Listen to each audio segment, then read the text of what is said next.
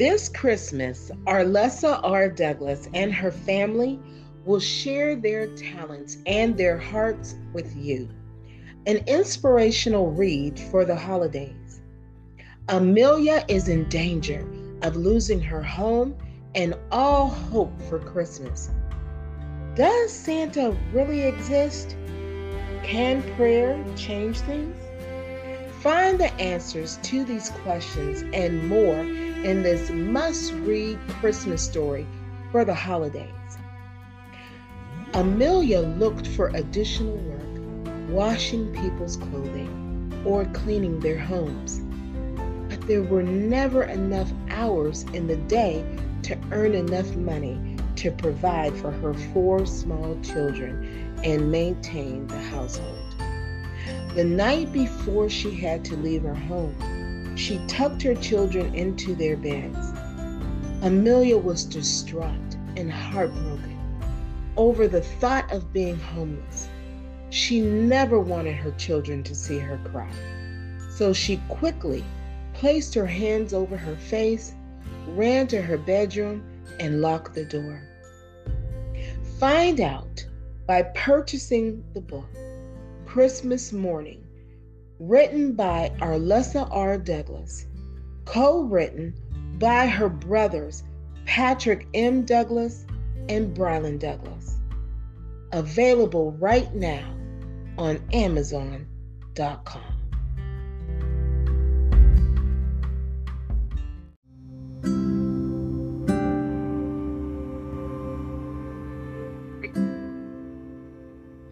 Rhea, Isaac, Egypt, and Noah presents The Resurrection Story. This book will take you on the journey from creation through the resurrection of our Lord and Savior, Jesus Christ.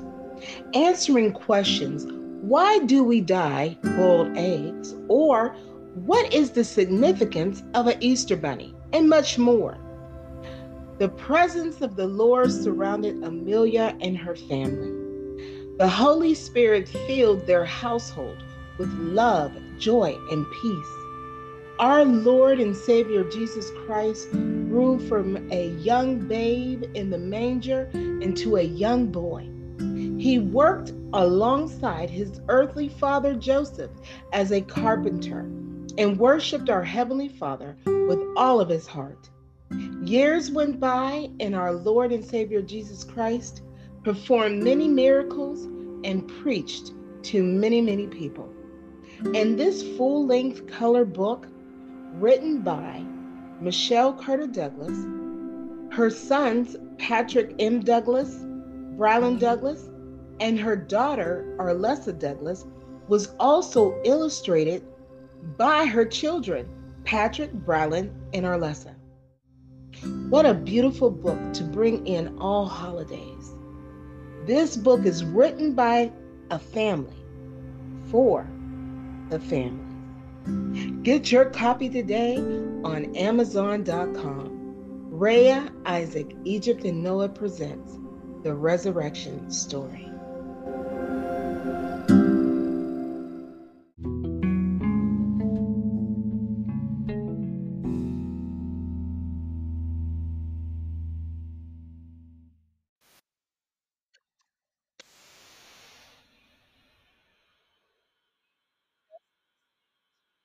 Secret Place by Karen Clark shared. That is a song that I love to hear throughout the year, not just only uh, Christmas or when the holidays approach. It's just a comforting song, and also uh, we get to hear in the lyrics how trials and tribulations they come, and our adversaries feel as though sometimes they are relentless, constant pursuing us, and we can find refuge in that secret place, which is in the arms of our Lord.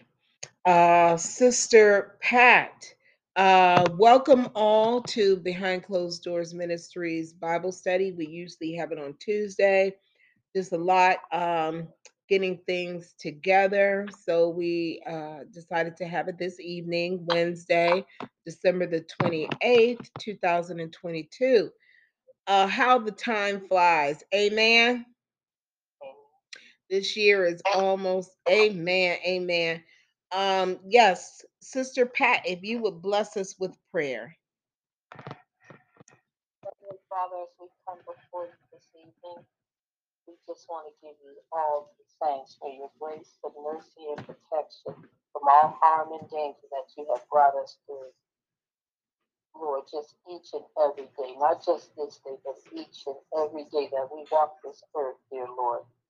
You and your angels have walked beside us, before us, carrying us through each moment of our lives with protection from all harm and danger and illnesses. So we thank you, we thank you, we thank you. We give you all the honor and praise that you so richly deserve, because you are the one and only true God, the creator of all. Lord, as we come before you, we just ask that we remember to live within your will, not ours, but your will, because your will is perfect. You know all things, dear Lord, and only your will shall be done. Lord, just give us the strength and the courage to stay within your will. Let us open up our hearts that we will receive all the love and all that you have for us, that we can show it to others, Lord.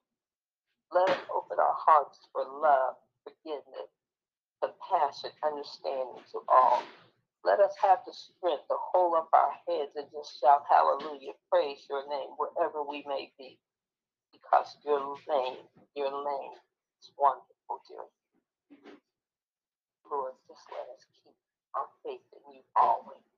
No matter what, let us always know that you are there. We are never, ever alone. Until our journey is ended on this earth, we walk with you, dear Lord, so that whenever we do leave, we can come and join you and all your creation and angels, all those that gone before us in the perfect heavenly place of heaven that you have prepared for us. Love you, we praise you, we give you all the honor and glory forevermore. Hallelujah. Praise your mighty holy name. Amen. Amen. Amen. Amen. Thank you so much, Sister Pat. Thank you so much. I said I went in my secret place and got on my knees in the name of Jesus. Oh, yes. Hallelujah. Praise God.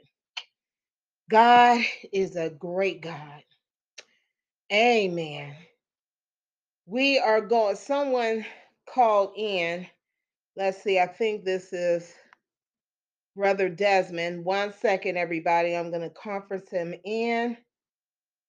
And to all those listening, we just, okay.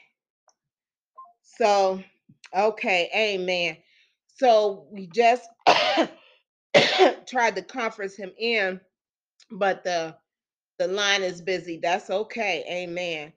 So as we and I think this lyric is in the song, as we proceed. Yes, in the name of Jesus. Sister Nicole or Sister Pat, anybody listening, would anybody like to give a recap from our last Bible study?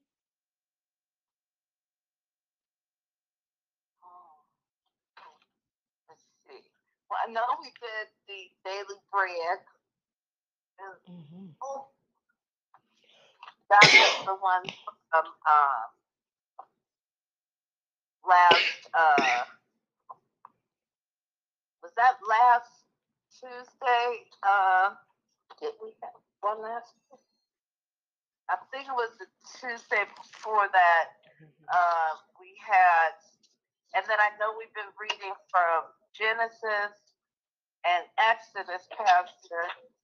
Mm-hmm. And I know in Exodus we still keep talking about Moses and his journey to the Promised Land, Jerusalem, and then bringing the Jews through the wilderness.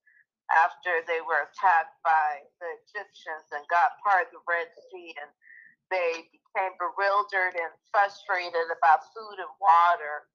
And still, after all of those great miracles that the Lord was able to give them, their faith still wavered. But then Moses, with his physical tiredness, had Aaron and Joshua to help him fight the Amalekites, and they were able to continue their journey through the wilderness, as well as listening to God, be able to provide the Jews with food and water by having certain food brought to them, and by following God's commands, and then also by having water that first was not drinkable, that the Lord made drinkable.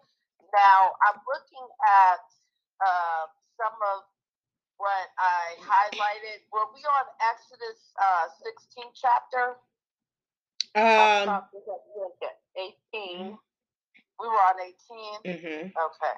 And so you're right. Sister Patricia.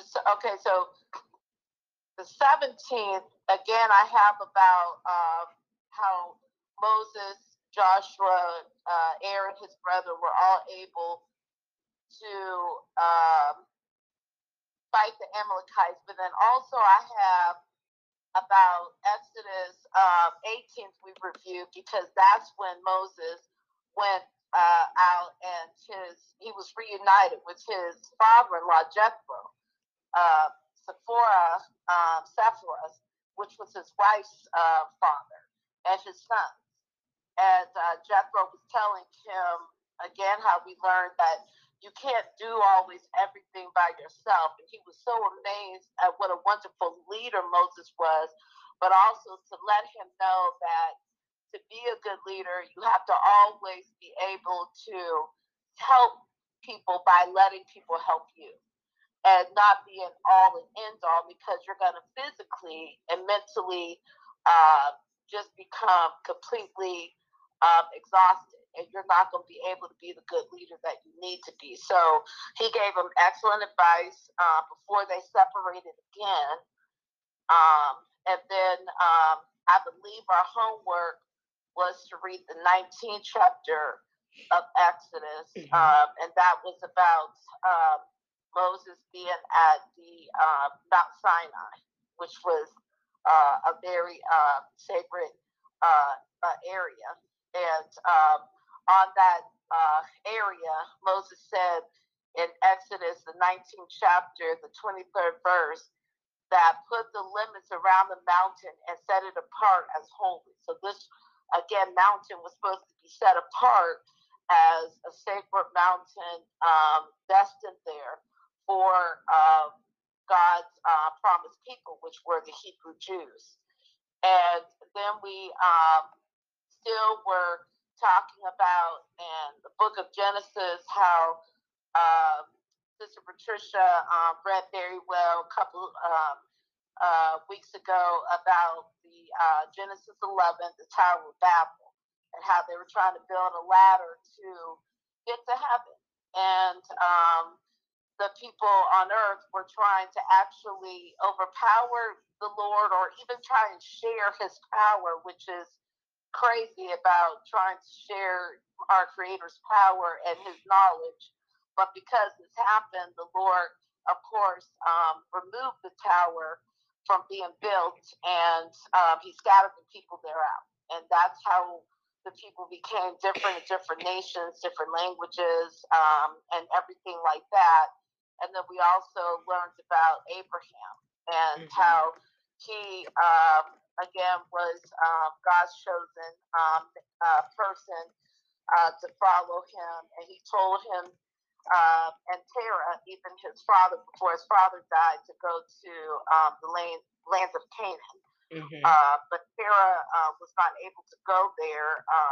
He passed away in Haran prior to them going to the land of Canaan. But in Genesis, the 12th chapter, Abraham his wife Sarai, his nephew Lot, and Lot's family, they were all able to go. And then we did learn, I believe it was in Genesis 13, how Lot, unfortunately, they separated again. Lot, his nephew of Abraham, and they took Lot's belongings in the land he was at. And then Abraham came down, young kids would say, with his posse or whatever. And he came down, he was like, I'm going to take care of this nephew. And he took care of it, and he had, I believe, like about almost 200 men with him. And when he came down there and he got everything that his nephew Lot was supposed to have had taken from him, the king at the time said, this is all you're going to take. You can take many more riches with you. And Abraham said, no, I'm not going to take anything more than what my nephew had taken from him. And the Lord blessed me with the strength, with this ability to be a good leader, and I don't need to take anything more than that. So he, again left after he made sure that Lot was okay and had what he was taken away restored. So I believe, again, one of our, assignments was to read Genesis 15, which is about the Lord's covenant with Abram. So again, we know Abraham, Sarah are the same people. But again, Abraham always wanted to have a son of his own, and not that he didn't have one with Hagar, but he wanted one with Sarah. So again, this is God letting him know that not only is he promising him to be a great leader in the land of Canaan, but he's also going to let him know that his own ancestor is going to be his people. That is going to be, he's going to be the God of Abraham, and his son is also going to be a follower of him. And so he's planning already that in Abraham's mind, that he doesn't have to worry about praying for another son other than Ishmael, because God is already going to bestow that on him in due time. God is good. God is good. That was an extensive recap. Praise God for that, Sister Nicole. Praise God. Praise God. Now, with that being said, I just want to say I'm truthfully grateful for everybody on this line. On our break, I'm going to try to get a hold of Brother Desmond again. Amen. So what we are going to do, we're going to take a break, and when we come back, we will have the reading for today, Daily Bread. Amen. Amen. We will be right back with studying in the Word.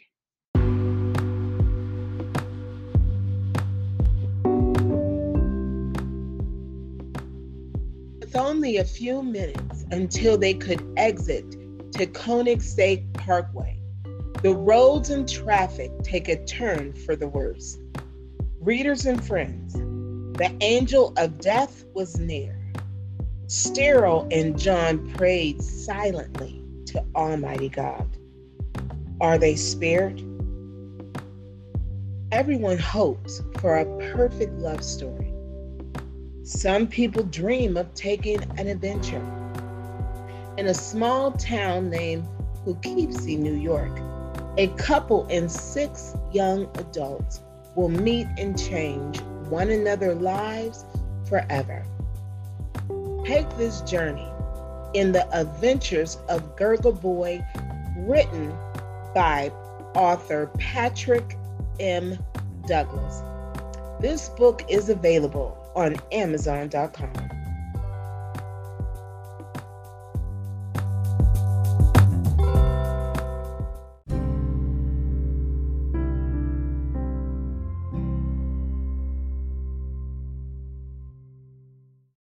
Amen. Welcome back to Studying in the Word. Praise God. Praise God.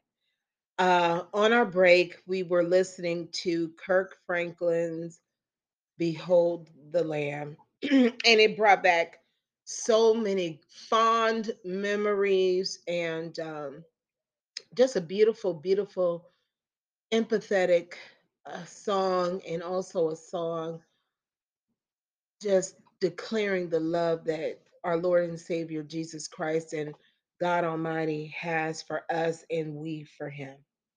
So we are definitely beholding the Lamb this evening. Praise God. Uh, who would like to share today's daily bread? Oh, I'll read it. Praise God, Sister Pat. Amen.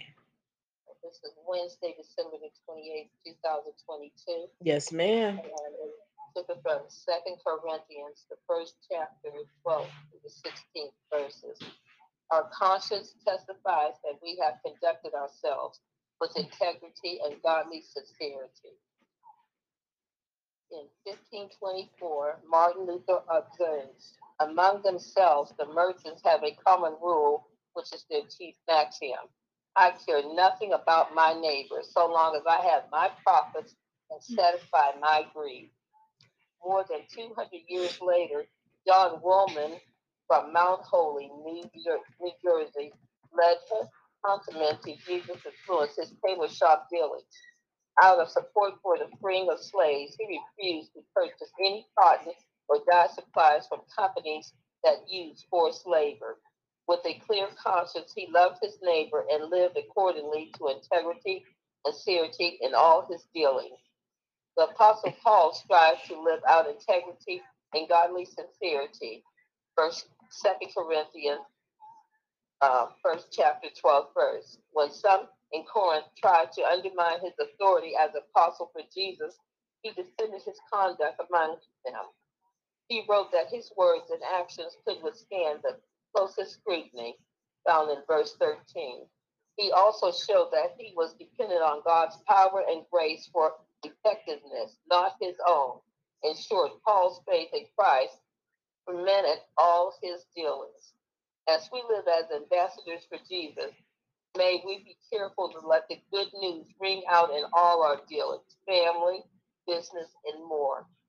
When by God's power and grace we reveal his love to others, we honor him and love our neighbors well. This was written by Marvin Williams. How are your words and actions a representation of your faith in Jesus? As a believer in him, why are integrity and sincerity vital in your dealings with others? Dear God, help me to serve others with such a clear conscience that my love for them is evident. Ooh, amen. Yeah.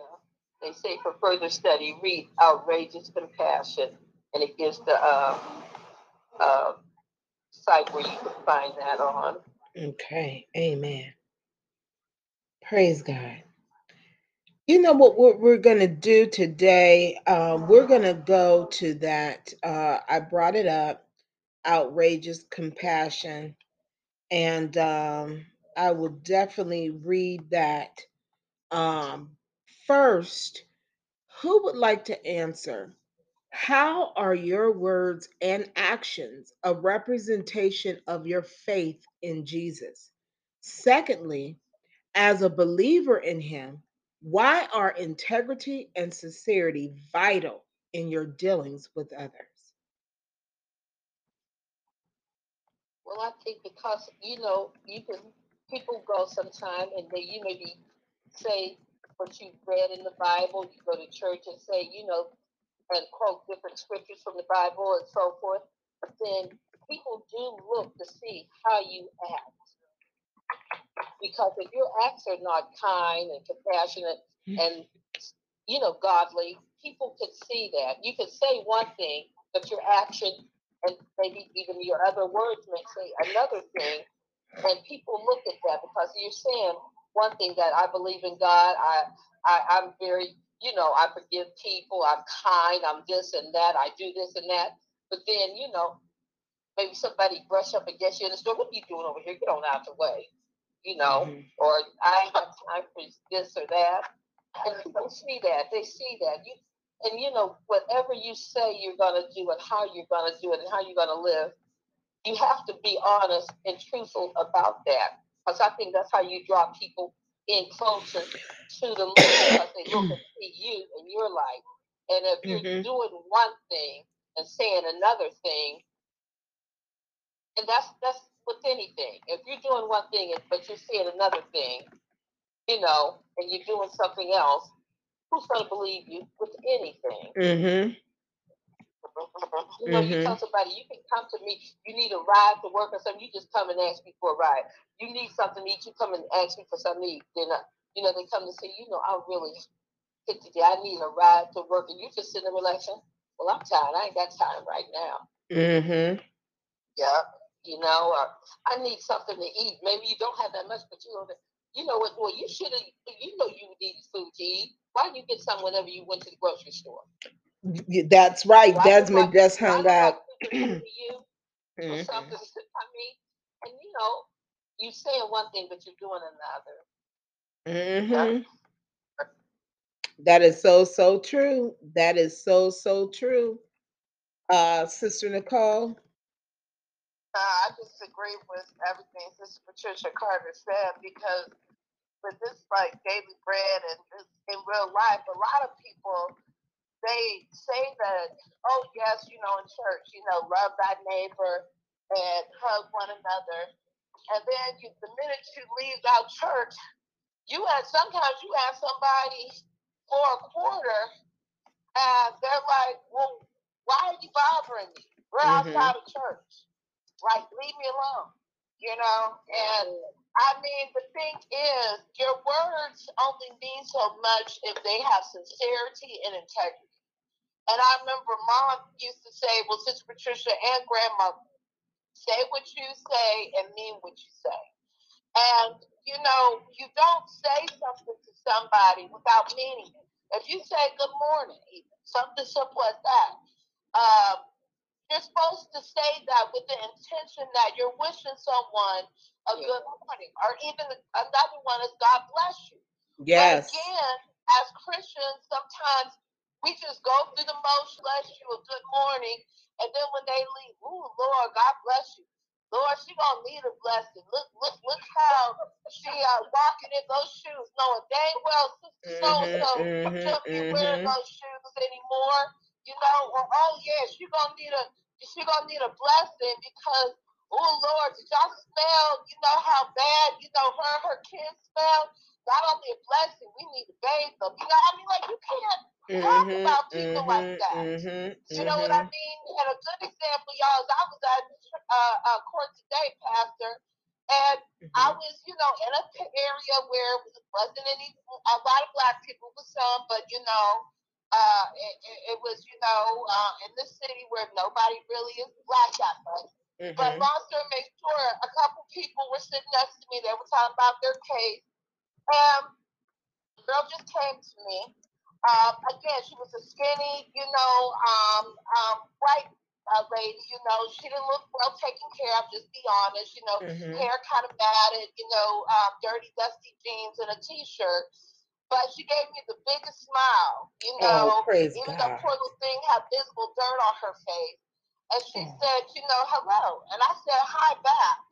And the way I said hi back to her face just glowed.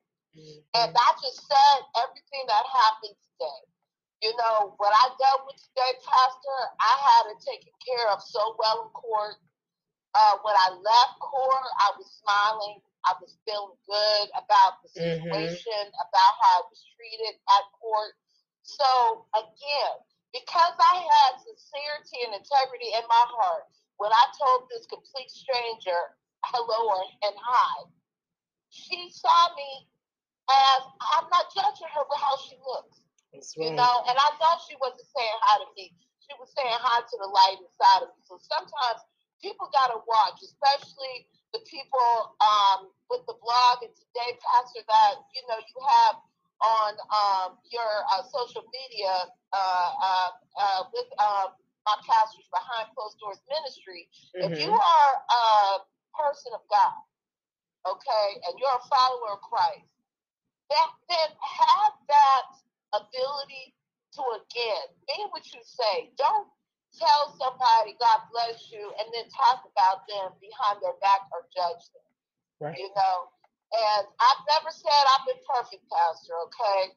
Even, one time I'll never forget, I was dressed a certain way, and somebody outside of church saw me, and they're like, "Ooh, is that Sister Nicole? Ooh, Sister Nicole, you got a strapless jumpsuit on." Yes, I do. Okay?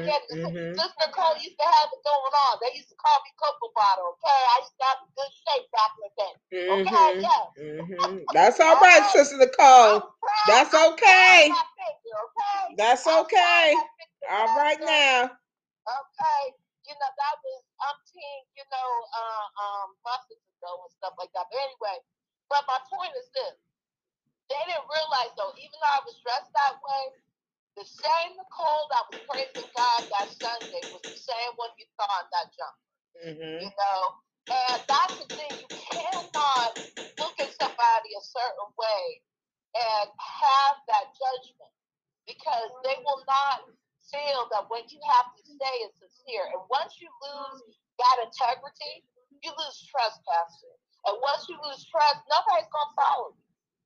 These are why a lot of these churches are dying now, because you see the pastor saying one thing and doing something else.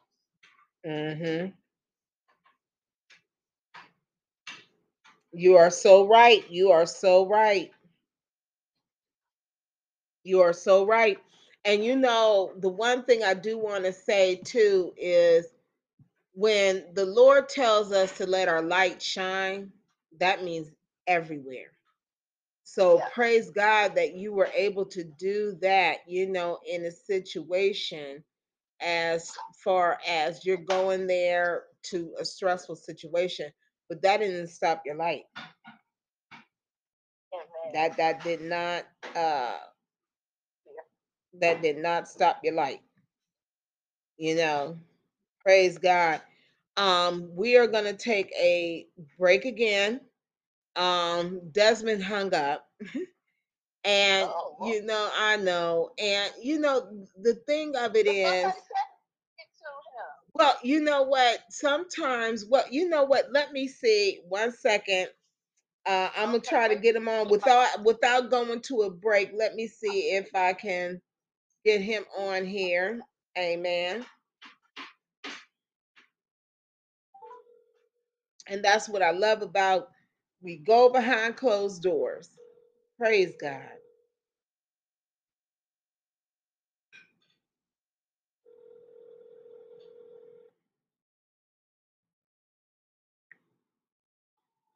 Amen. Amen.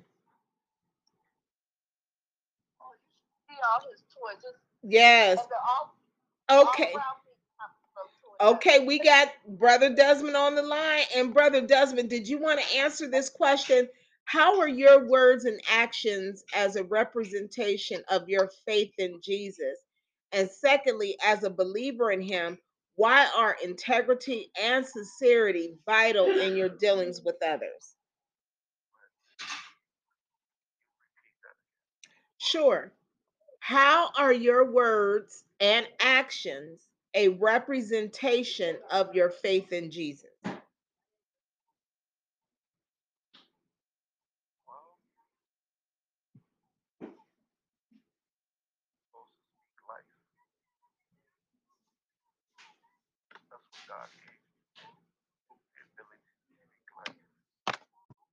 Your words and your actions are something that represent you. They represent your faith, because you say, I praise and worship the Lord. It's a conscientious decision to say, I praise God. And there's something else to say. My praise is also my prayer. I praise the Lord. And in order to do that, you have to speak faith. Okay, amen. And as a believer in him, why are integrity and sincerity vital in your dealings with others?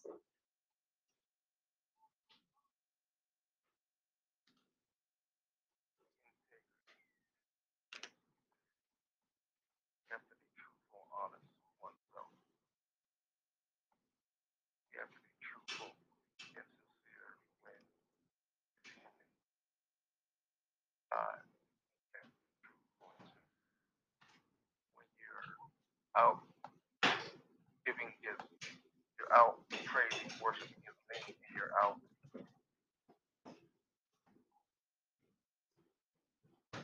telling and speaking his words. You can't speak something that's not true. You have to speak from your heart. You have to be sincere. And you also, one of the things that you really have to do with the integrity part, you can't tell somebody a lie. It has to be true because you're dealing with other people's souls.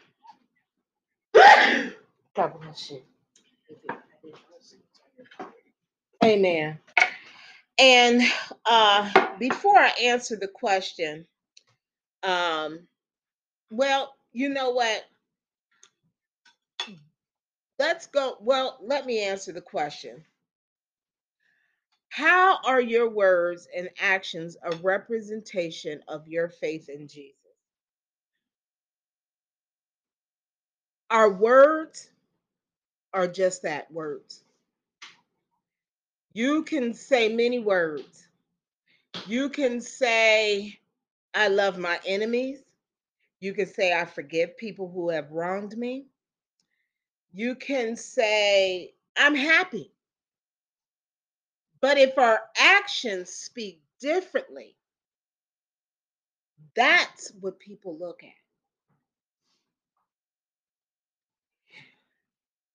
Jesus spoke words, and he was a representation of those words, because remember, in the beginning was the word, and the word was God.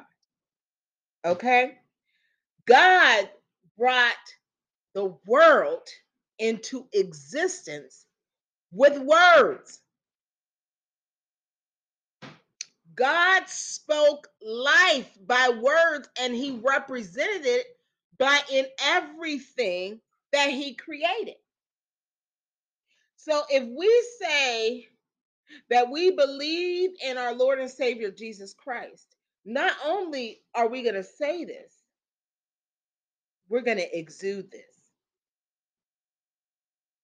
Okay?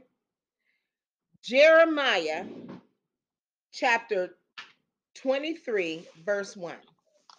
Woe to the shepherds who are destroying and scattering the sheep of my pasture, declares the Lord.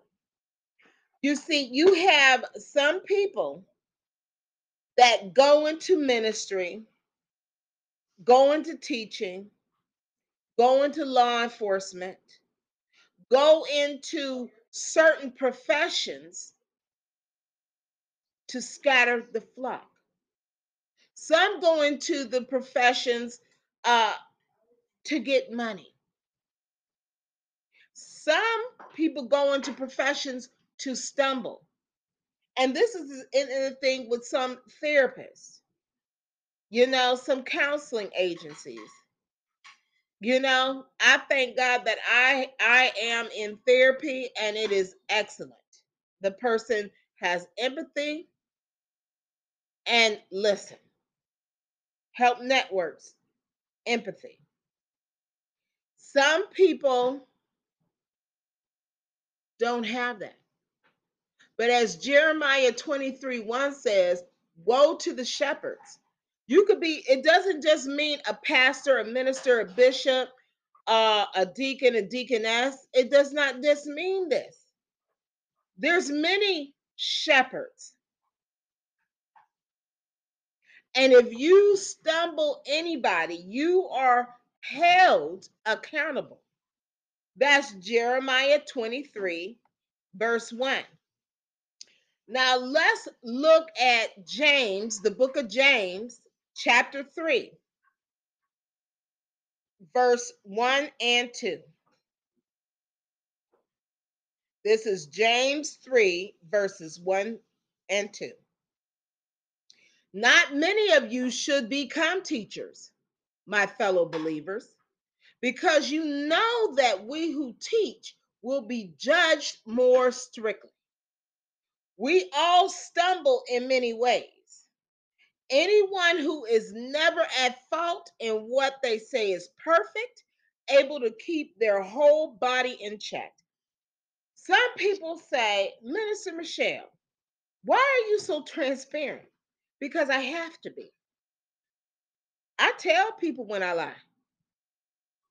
I tell people when I'm angry. I tell people when I cuss. I don't put on fake facades because I know when I get before God's face, He already knows. I don't have to plead my case because He already know it. When I fornicated, I did an open confession. I talked about it. I had to put it on the table. I had to be open because I am a teacher and a minister of the word. I can't stumble people because God will hold me accountable, not just for my sins, but for stumbling that person. Going back to the latter part of the question, as a believer in Him, why are integrity and sincerity vital in your dealings with others? Because when you say you are a minister, go into the ministry, that you are a believer in God, they're watching you. And we don't know the trials and tribulations that they have behind closed doors. We don't know that, but God does. There's people out there that probably was a pastor or something. They got lonely. They fell short, and they're looking at me. They're like, "Oh, she seems like she has everything put together. Don't she get lonely? Don't she get weak?" And then I keep singing a word, playing like I'm holier than thou, and behind closed doors, they're struggling. No, no, no, no, no, no, no. You know what? I get lonely. I got lonely. I fell, but you know what? God picked me back up. Integrity is the quality of being honest and having strong moral principles, moral uprightness. You got some people saying that they're ministering the word or they're a preacher, whatever, and they're talking about people in the pulpit. I mean, people in the congregation. Oh, you know what? You're fornicating. You're doing this wrong. You're going to go to hell. You're going to go to hell. And then they got pornographic material on their cell phones. And then they're at the strip club on Saturdays.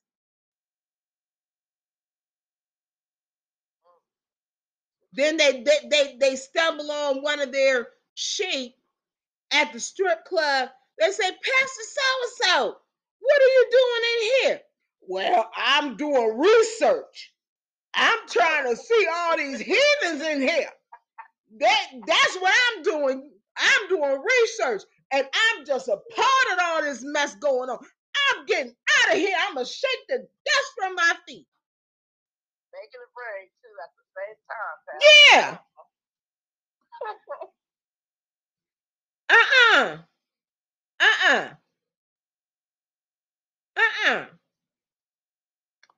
Remember when Jesus looked to the thief on the cross, he said, tomorrow we will be in paradise. The thief was on the cross for his punishment because he owned up to being a thief. He didn't lie to Jesus and say, you know what, Jesus? I don't know why they got me up in here saying I stole something. I ain't steal nothing. No, he owned up. He owned up to his wrong.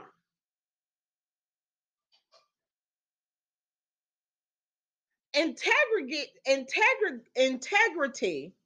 is much more than looking at someone as flawless. but it's a person that's being honest about their flaws. Excuse me, Pastor. Yes, ma'am. Yes, ma'am, Sister Pat. You made me think of something. So you just made me think of something like, okay, nobody, we're not perfect. It's just that at work, I don't know. There's been a couple times at work when I was working, especially in the early days, because my walk wasn't as close. And maybe somebody or something got on my nerves at work. And there's certain words I won't say, but then there were some words that came out my mouth. I was just angry. I let loose on them. I let loose on somebody. And they were there, Miss Pat, you talk like that. I said, hey, got my last name, but they said, you don't look like that. I said, you know what? I never said I was perfect. And I'm not, I never said I was perfect. They thought that, I tried to do the best I could, I tried to live, and be a nice person, a decent person, set some moral standards, but I let loose. I said, I'm sorry, they done got on my nerve. And y'all, look, I'm human just like you. I'm human. Amen. And I'm sorry. I said, you saw this side of me. But yes, sometimes I do get upset. I'm just being honest. I get upset. And it wasn't the right way to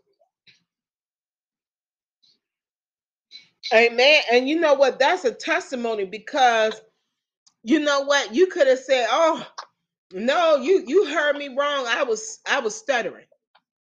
You owned up to what you were saying. What none of that is stutter. Okay. Amen. I lost, and I just said, and because they're looking at me because they're thinking I don't do things or whatever, but I just had lost it. I lost it. Amen. Amen. But I did notice this. Because she made me really angry. The other coworker, she made me angry. My coworker came and got me. It was Brenda, and she took me in a room and told me to calm down, though. Calm down. Yeah. Lucy came and they told me, you just calm down. Calm down. Praise God. And you know what? They wouldn't let me go too long. They just said, calm down. It's all just calm down. You just sit there for a while. Did you calm down? But I was going to say something too, Sister Pat and Brother Desmond and everyone else listening. That Sister Patricia, when you said that, just like the pastor said, integrity is not about perfection, but it's about knowing your flaws and showing people that you're not flawless, but we all strive to be closer to God, but we fall short. So even at that moment, like you said, when your wife wasn't as close with God, when that happened, and Brenda had to bring you in a room, you knew at that moment what came out your mouth was wrong. And I said the same thing, because I know plenty of times, and I'm not saying, Pastor, I'm again perfect with my mouth now. Before little words still coming out of my mouth, yes. Do they come out as You're often human. as they did 10, 15 years ago? No. But even at that time, the minute they came out, I knew it was wrong. And it's nobody but the Holy Spirit that brought you.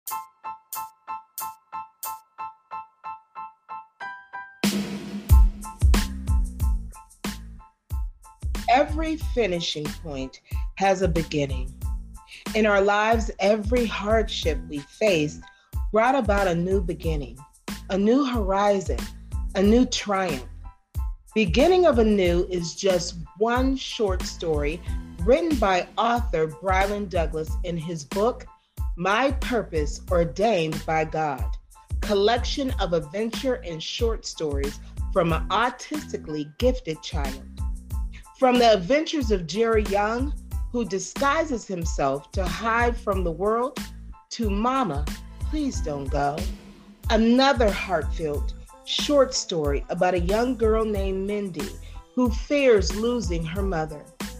Take this inspirational journey through this book written by Brylan Douglas and available right now on Amazon.com.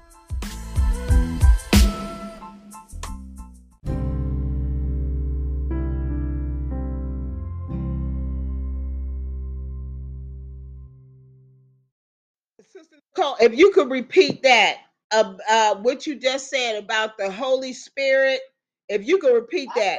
said Mhm. it just brought you, I believe, to that book of James because when I was reading more of it, when you were telling us about integrity, I was saying even in the book of, I remember James talking about, the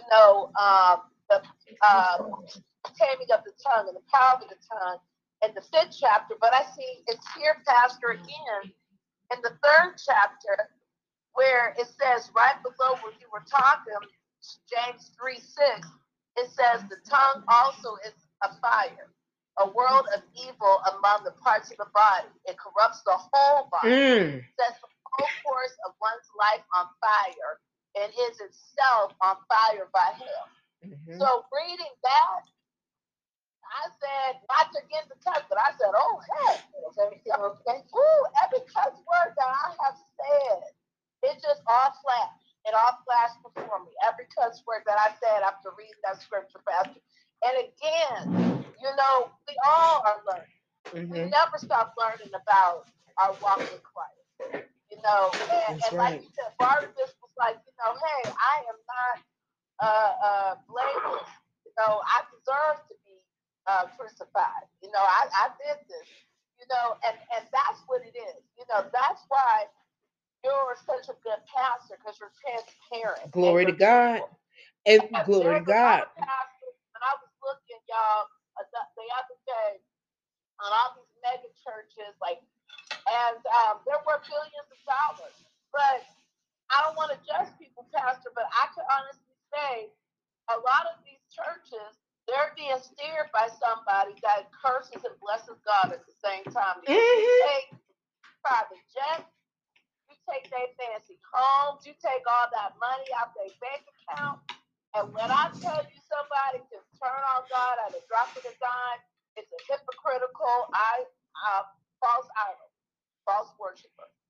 And you know what? And that's so true because you know what? And the one thing, and I love God because He's about accountability. He's about the cause and the effect. Because I've had people that would provoke me. They would say things, and then when I cursed them out, told them off, but you're supposed to be a minister, but you're supposed to be a preacher. I still am. And see, God talks about the person that gives in to wrath, and he also talks about the person who provokes that person to go to wrath. You understand? And what God has allowed me to understand is God keeps me in every aspect of the way. And even though people provoke me, I don't give in to wrath. I don't put my hands on nobody. I don't plot against nobody.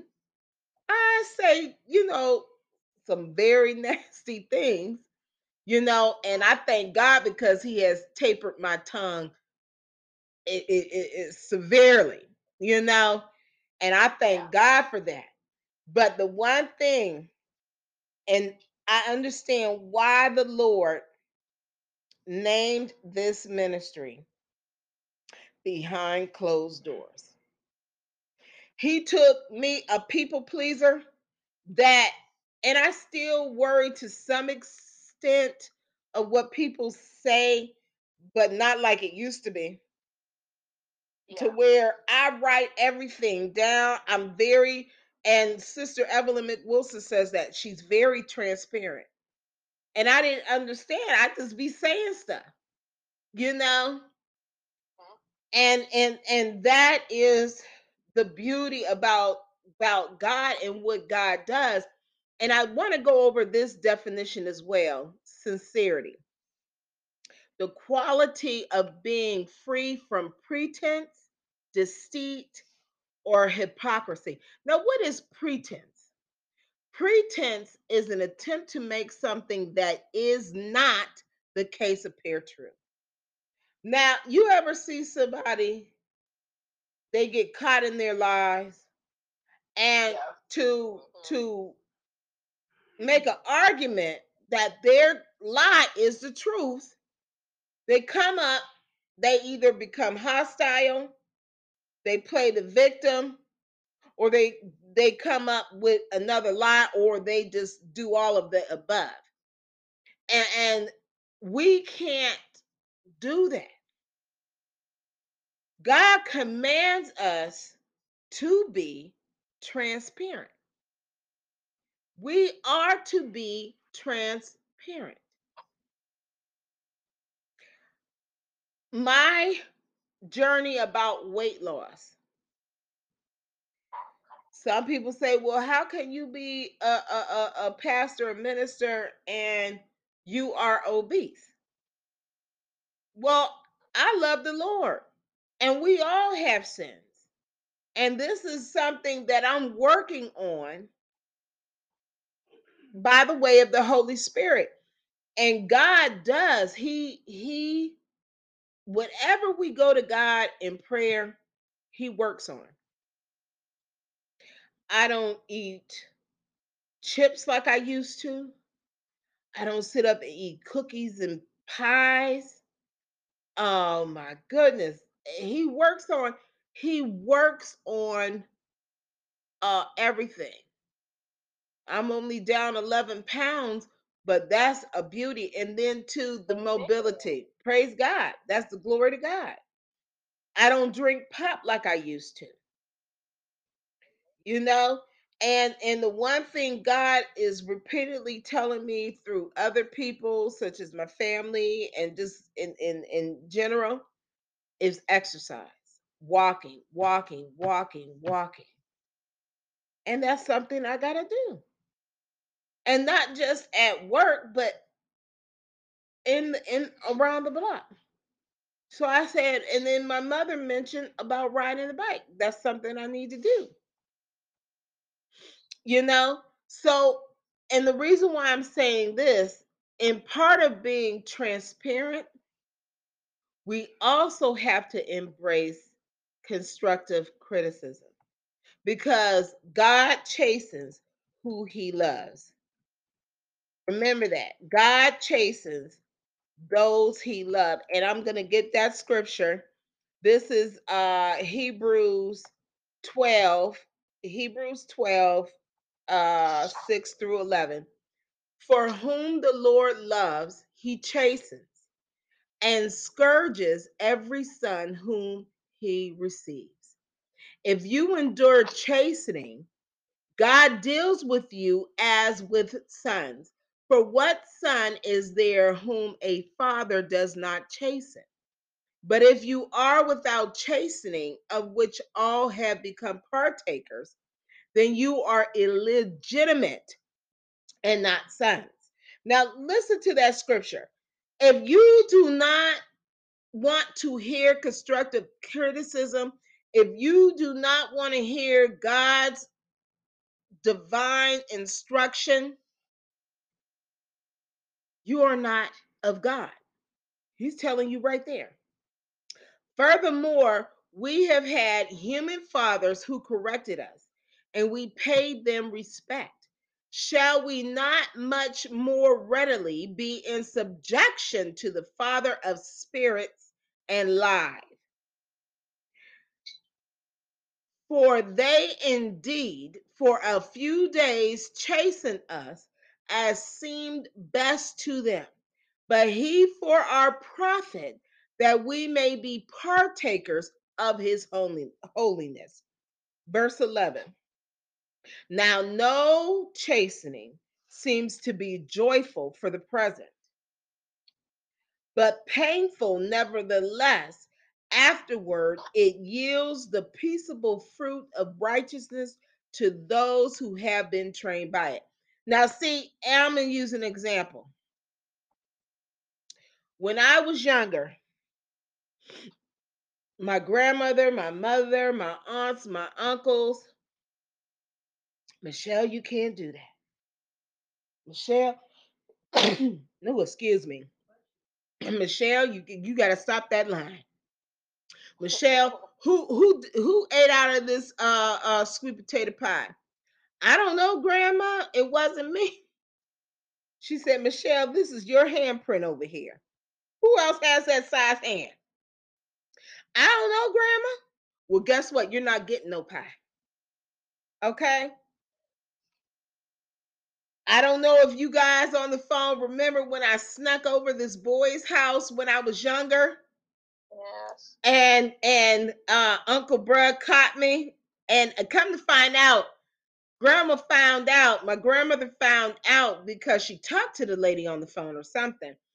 So, anyways, as I, huh? I said, yes, she did. Yeah, she talked to the lady. And so my Uncle Brad had caught me walking. I live on the north side of Struthers, and I was walking over in the direction of the going up past the, what is that, the post office, in the direction of the library. And my Uncle Brad said, Michelle, where are you going? I said, I don't know. He said, get in this car. So I got time in my mind. I said, I know what I'm going to do. I'm going to say I was on my way to the library. I was on my way to the library. That's my story. I'm sticking to it. So I get to back at my grandma's house, and grandma said, where was you on your way to, Michelle? I said, I was going to the library. She said, don't lie to me. I said, I was, Grandma. She said, don't lie to me. And she said, I talked to the lady on the phone, and she said you was on your way to meet her grandson. I said, oh my gosh, how is this? So my thing is, my sister, my cousins, my uncle, they got to go to West Branch, the beach, and I had to stay home. And I couldn't watch no TV. I had to sit on the couch. The only time I got up was to go to the bathroom. And my thing is, I thank God for that chastening, for that constructive criticism. I thank God for that discipline, because all of those lectures that I heard when I was a kid, when I was a teenager, in my youth, it made me who I am today. Praise God. You know, praise God. Because the one thing is, some people, you know, could have been like, oh, you were on your way to the library? Okay. Oh, look at that. Who ate this sweet potato pie? Oh, it was an elephant with white polka dots. It was. Well, which way did he go? Some people would feed that. But that's not discipline, that's not chastening, that's not love. We want love, we want transparency, we want growth. We want to be diligent ambassadors of Christ. Amen. Amen. Amen. Praise God. We are going to take a break and come right back with studying in the Word. And we will actually read the outrageous compassion. And after that, I'm going to give everybody a break where they can actually go over um, Exodus chapter 19 and Genesis chapter 14, where we will pick those up next week, if that's okay with everybody. Because I think this is really, this study, we're just going with the flow of the Holy Spirit, and we're getting a lot of information here. Is everybody okay with that? Okay, praise God. So we will be right back with studying in the Word. On the path to success, we find many adversities. What and to whom can be the stumbling block? Are we being spiritually punished for some things? Or is there something or someone trying to hinder us from receiving Almighty God's blessings? Thinking outside the plantations is based on the evidence based perspective. Evidence shows who and what is oppressing people today. The plantations of depression, suicide, domestic violence, and addictions will not define us. We have the power to become free. This book will guide you through breaking the chains, thus enabling you to step off those mental and philosophical plantations that impede your social growth. This book is written by abuse survivors and designed for your individual and group studies. Books are available on Amazon.com, both the instructor's manual and the individual book.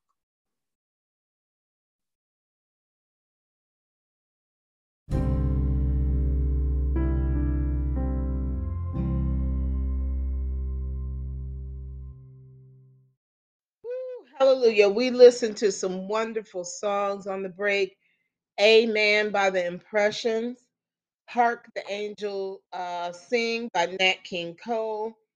Go Tell It on the Mountain by Mahalia Jackson. God is good. Amen. Amen. Amen. Brother Desmond hung up again. Oh, uh, baby. well, you know, we are now looking at the recommended reading by our Daily Bread Ministries, and it is Outrageous Compassion, written by Tim Gustafson. Amen. We are gathered in Chicago for a dinner to announce the launch of a study Bible designed specifically for Africa. I arrived early and took a seat at a table near the back.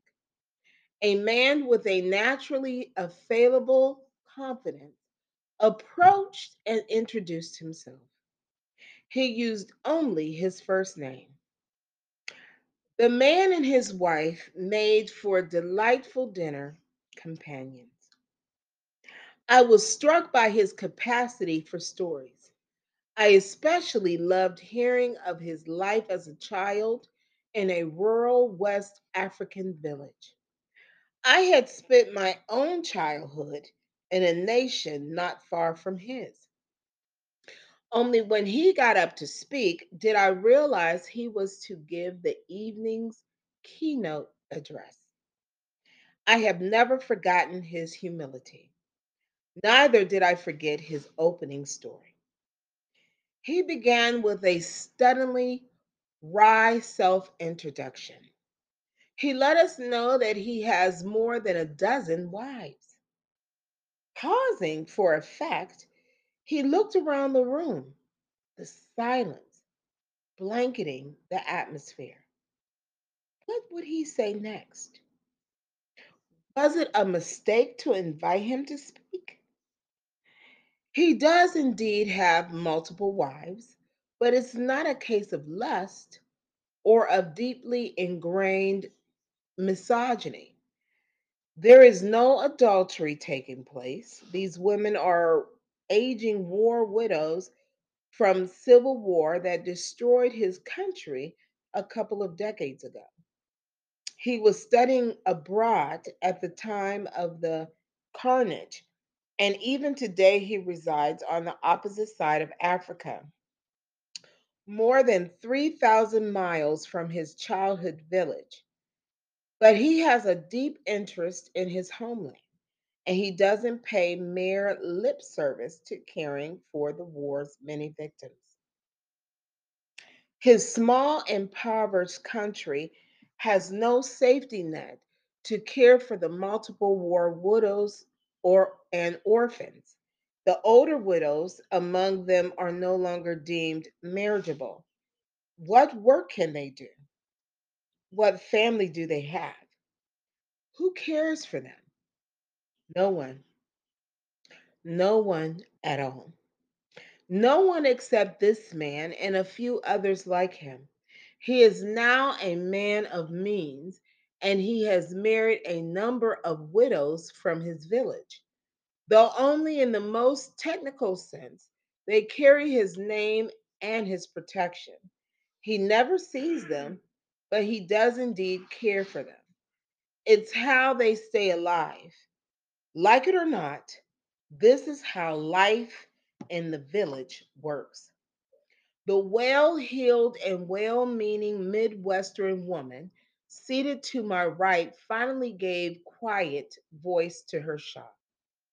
Can't the government do something? She asked me, eyes wide in disbelief. No, they can only do so much. There is much work to do and so little resources to do it with. It will take at least a generation to rebuild an infrastructure sturdy enough to support the needy. This is an emergency siren, just one of countless many in the world, calling the church to action. And this man is answering in the best way he knows how. He is doing what he can. If I shared that speaker's name, many Christians in Africa would recognize him. He is a prominent Christian. Some would find his behavior scandalous. I call it noble. Would I do the same thing? No, for several reasons. Not the least of which it is that my wealthy country has laws against it. But my country has mechanisms to care for its war widows. The reasons that constrain me do not constrain this man. He is displaying an outrageous and creative compassion. This is love manifesting itself in a culturally idiosyncratic way. This is love indeed. Tim Gustafson. Amen. That was a very unique, powerful story, and the title speaks for itself: Outrageous Compassion. This story can be found on discoveryseries.org backslash courses backslash outrageous hyphen compassion backslash. Thoughts about that reading, anyone? Woo. Very profound. Mm-hmm. Because I'm so proud of myself. I was able to come to it, and I was reading along with you.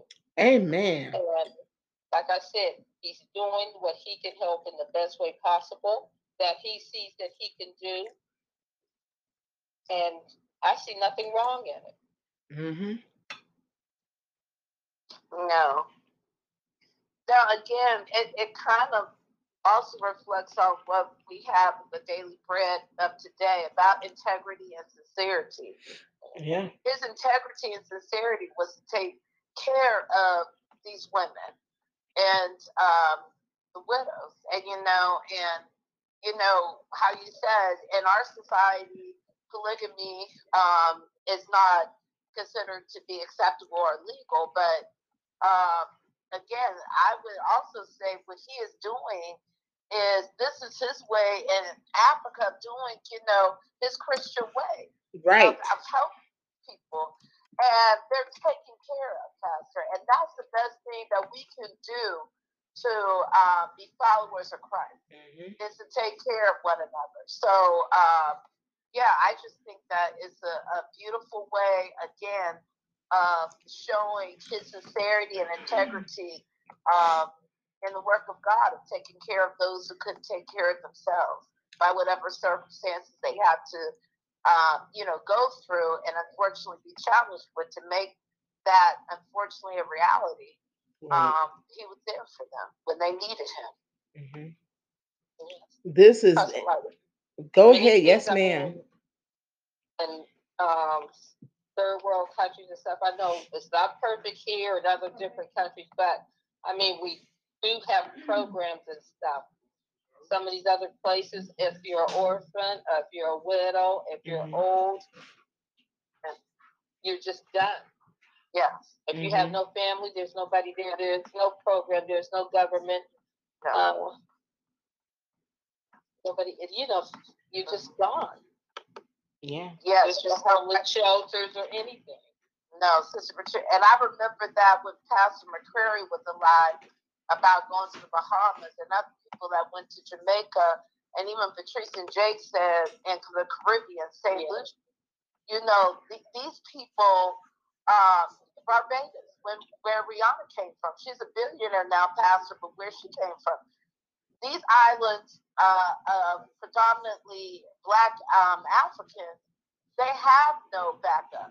They have no Social Security, no pension. Yeah. These people either work until they die, or some of them are blessed to have some of their families be their caretakers. But otherwise, how this reading says, they have no safety net, and how you and Sister Patricia said, that's again their society. And even in the United States, we know that there's a difference between the northern and the southern states, and the southern states have that right to work, where in those states, Georgia, Alabama, everybody's like, well, I'm going to go down south. Well, I would say go down there when you're close to retiring like me, because if you go down there beforehand, there's unfortunately a good chance that you might, again, have to work until like you're in your 80s or 90s, because they don't have a union like we have up here. They don't have the same Social Security and pensions that we have up here. So, again, there's always plus and minuses or pros and cons about living a certain place. But one thing I have to say about the state of Ohio, it's a very strong union state still. And, not going about the Civil War, but, just saying it's a union. A lot of people still have a union. And, with Sister Patricia, I say still, but even when she was working, so active and so strong member of her union leader, that's what they fought for. Is that you're working and you don't have to worry about working and not having anything to fall back on. Yeah. Because the reality is, even with a man, we're living in society, Pastor, where a dollar bill is worth nothing. I went to make copies at the library today, and even though people say, oh, just 10 cents a copy, I got done making literally like 10 copies. And that was my dollar done right there. I said, well, I'm $1.15. And I said, why is this thing stopping? And, the black and white librarians, they start smiling. They said, well, I guess you're out of the money. And I said, well, I just stood over here. In less than a minute, it just stopped. It was like, and when it was done, it turned black again. Like, I'm sorry, you're done. And that's how reality is nowadays, And it's like these kids got to understand, the ones that like, well, dang, what are we going to do in the future? The future is here right now. You got to prepare for the future. If you're in your 20s, you got to prepare in your 40s. If you're in your 40s, you got to prepare in your 60s, 80s, and 80s, 100s, because we are living longer and longer. And not only that, but we're living longer, healthier lives. So no longer do you see the 80-year-old at home. You see the 80-year-old out and about. So with that said, you got to put things in place. And it's just beautiful that he has that.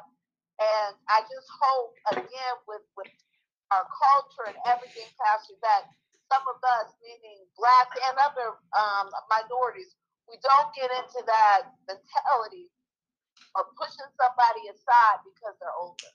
Because with, age comes wisdom. And I see all too often, people make a little bit of money, and then the first thing they say is, oh, we got to put you in a nursing home. Well, why?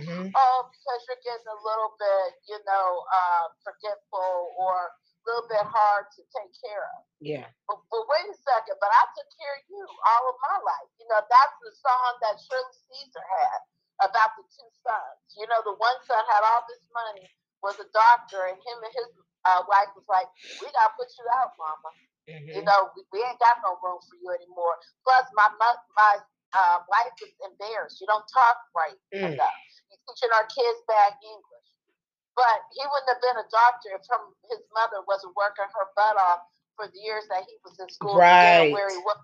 Then her one son came along right when she was about to get put out, and he said, Mom, I ain't got a house, but I got a mattress. I ain't got a fancy car like my brother, but I got this, you know, older car. But whatever I have is yours. And you ain't got to go to no home. You know, so I hope people realize, you know, you really got to, again, talk about the sincerity, Pastor. When you say to honor your mother and father on these days upon this earth, I'm not saying that everybody in a nursing home, that they don't care about their parents. But what I'm saying is, if you do it as a convenience, unfortunately, you might be there before your parents. That's right. You know, that's right. And you know, in a lot of cases, which I feel is disgusting, you have people living off their parents' income. You know, and I'm talking about they supplement their income, or so they don't have an income. Some of them don't even have an income, and they're taking mommy or daddy's Social Security and pension. Yeah, and Pastor, I hate to interrupt you. No. So good, but I just remember when I worked for this other place out in Girard, and it was a home health place.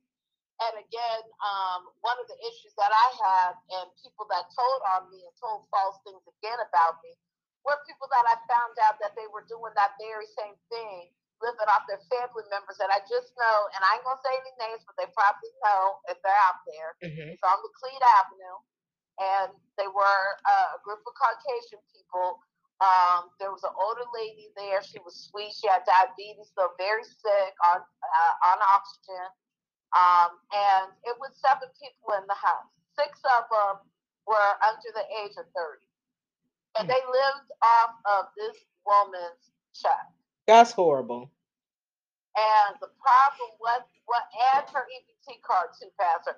And the problem was, they just laid in the house. And when I asked questions, because I had to, because for one, they were smoking, she was having trouble with her oxygen, and then she had cellulitis, and I told them that she needs to go to the hospital, and the daughter got mad and called the agency up, and they told me that I wasn't allowed to force her to go to the hospital if she didn't want to go. And I said, well, you know what? And I hated to say this, y'all. I said, if she don't go to the hospital with this cellulitis, she might not make it. And sure enough, she died that week. But and that's not on my conscience, but, you know, the people that I work for and that daughter. But I'll never forget what that daughter told me. She said, if she stays in the hospital too much or too long, they won't send her check. So I call Aries on agent on them too. And it's just that, you know, sometimes that stuff happens fast and sometimes it happens slow.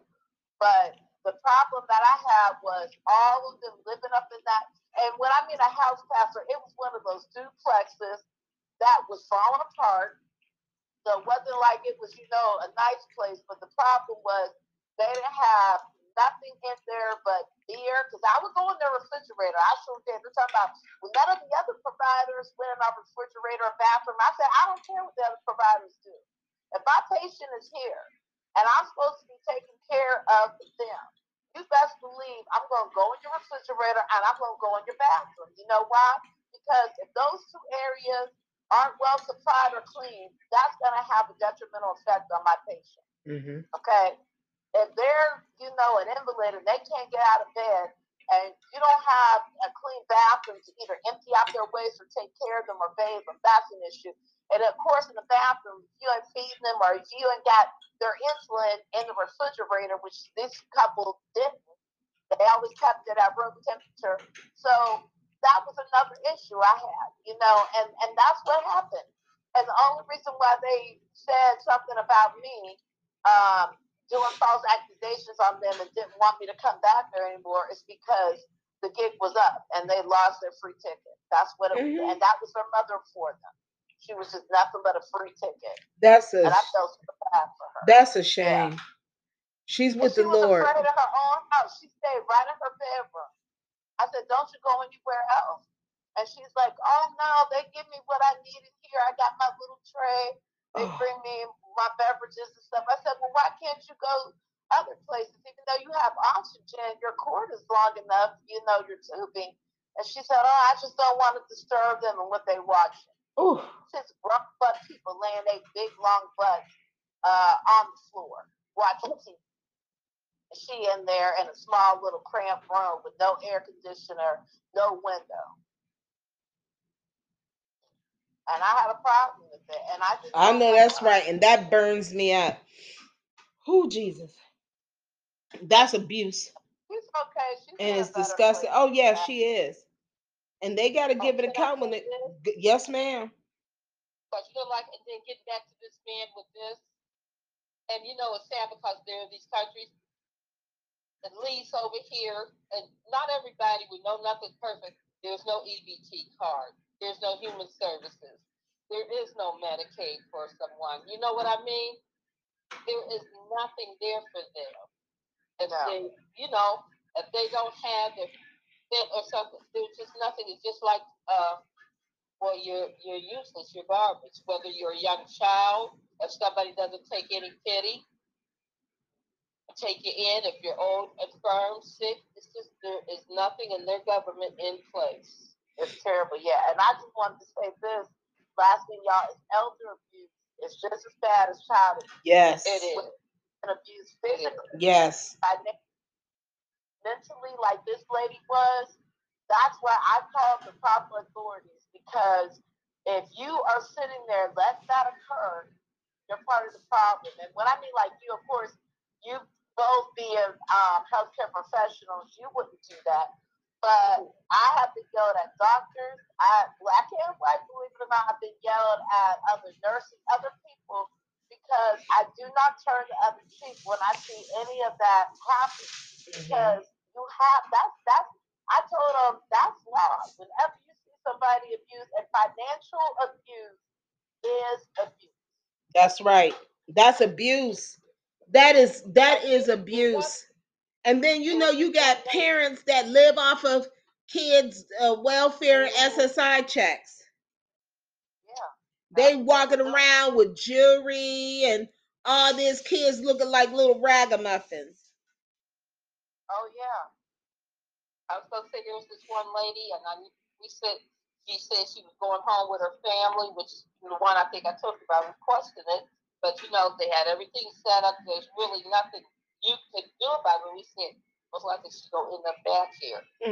She was. Yeah. Huh. I think her first name was Renee, but her mind and stuff was about her. She was happy about going home, but she only stayed a few months because I guess I don't know, she must have told somebody, whoever, home health or whatever, she was back in there. We said we weren't surprised that she was back in there.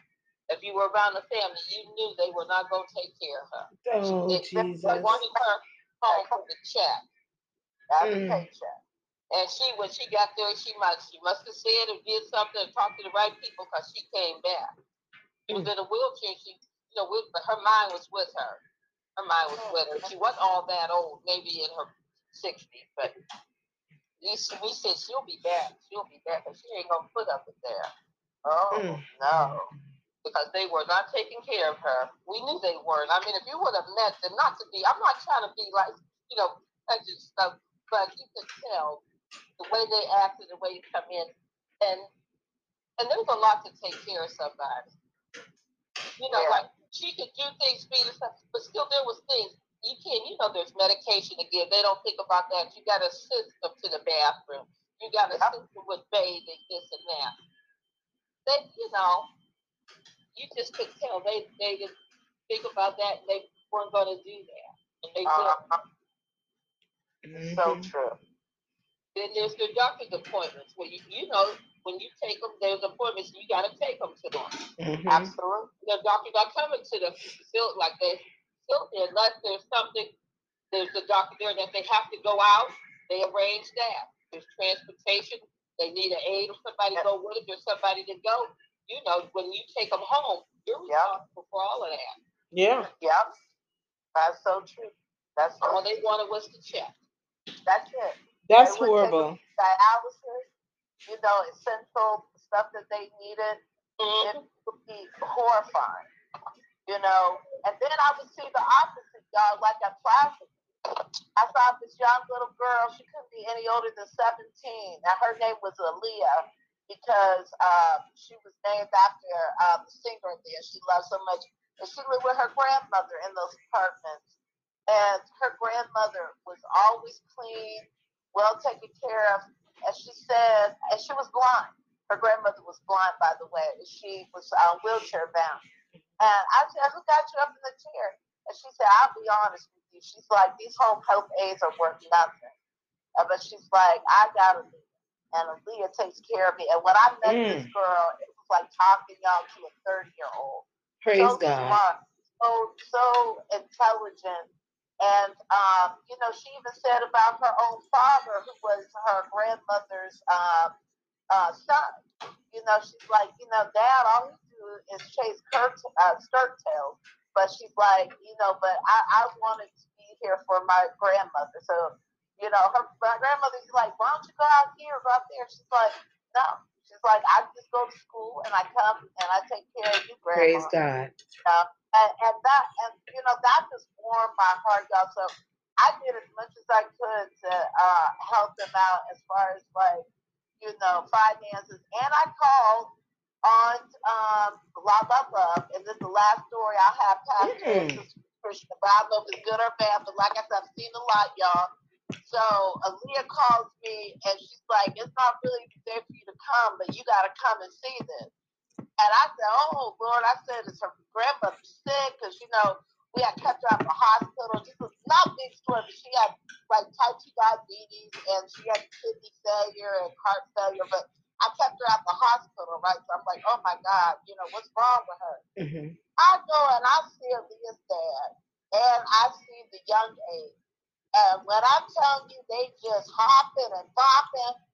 And he thought he could do this because his mother was blind. I said, if you don't get off that man's lap, and both of y'all get your house, I will kick both of y'all's asses right now. I got on that phone. I called Love, Love, Love. I said, you have an aide that you need to fire right now.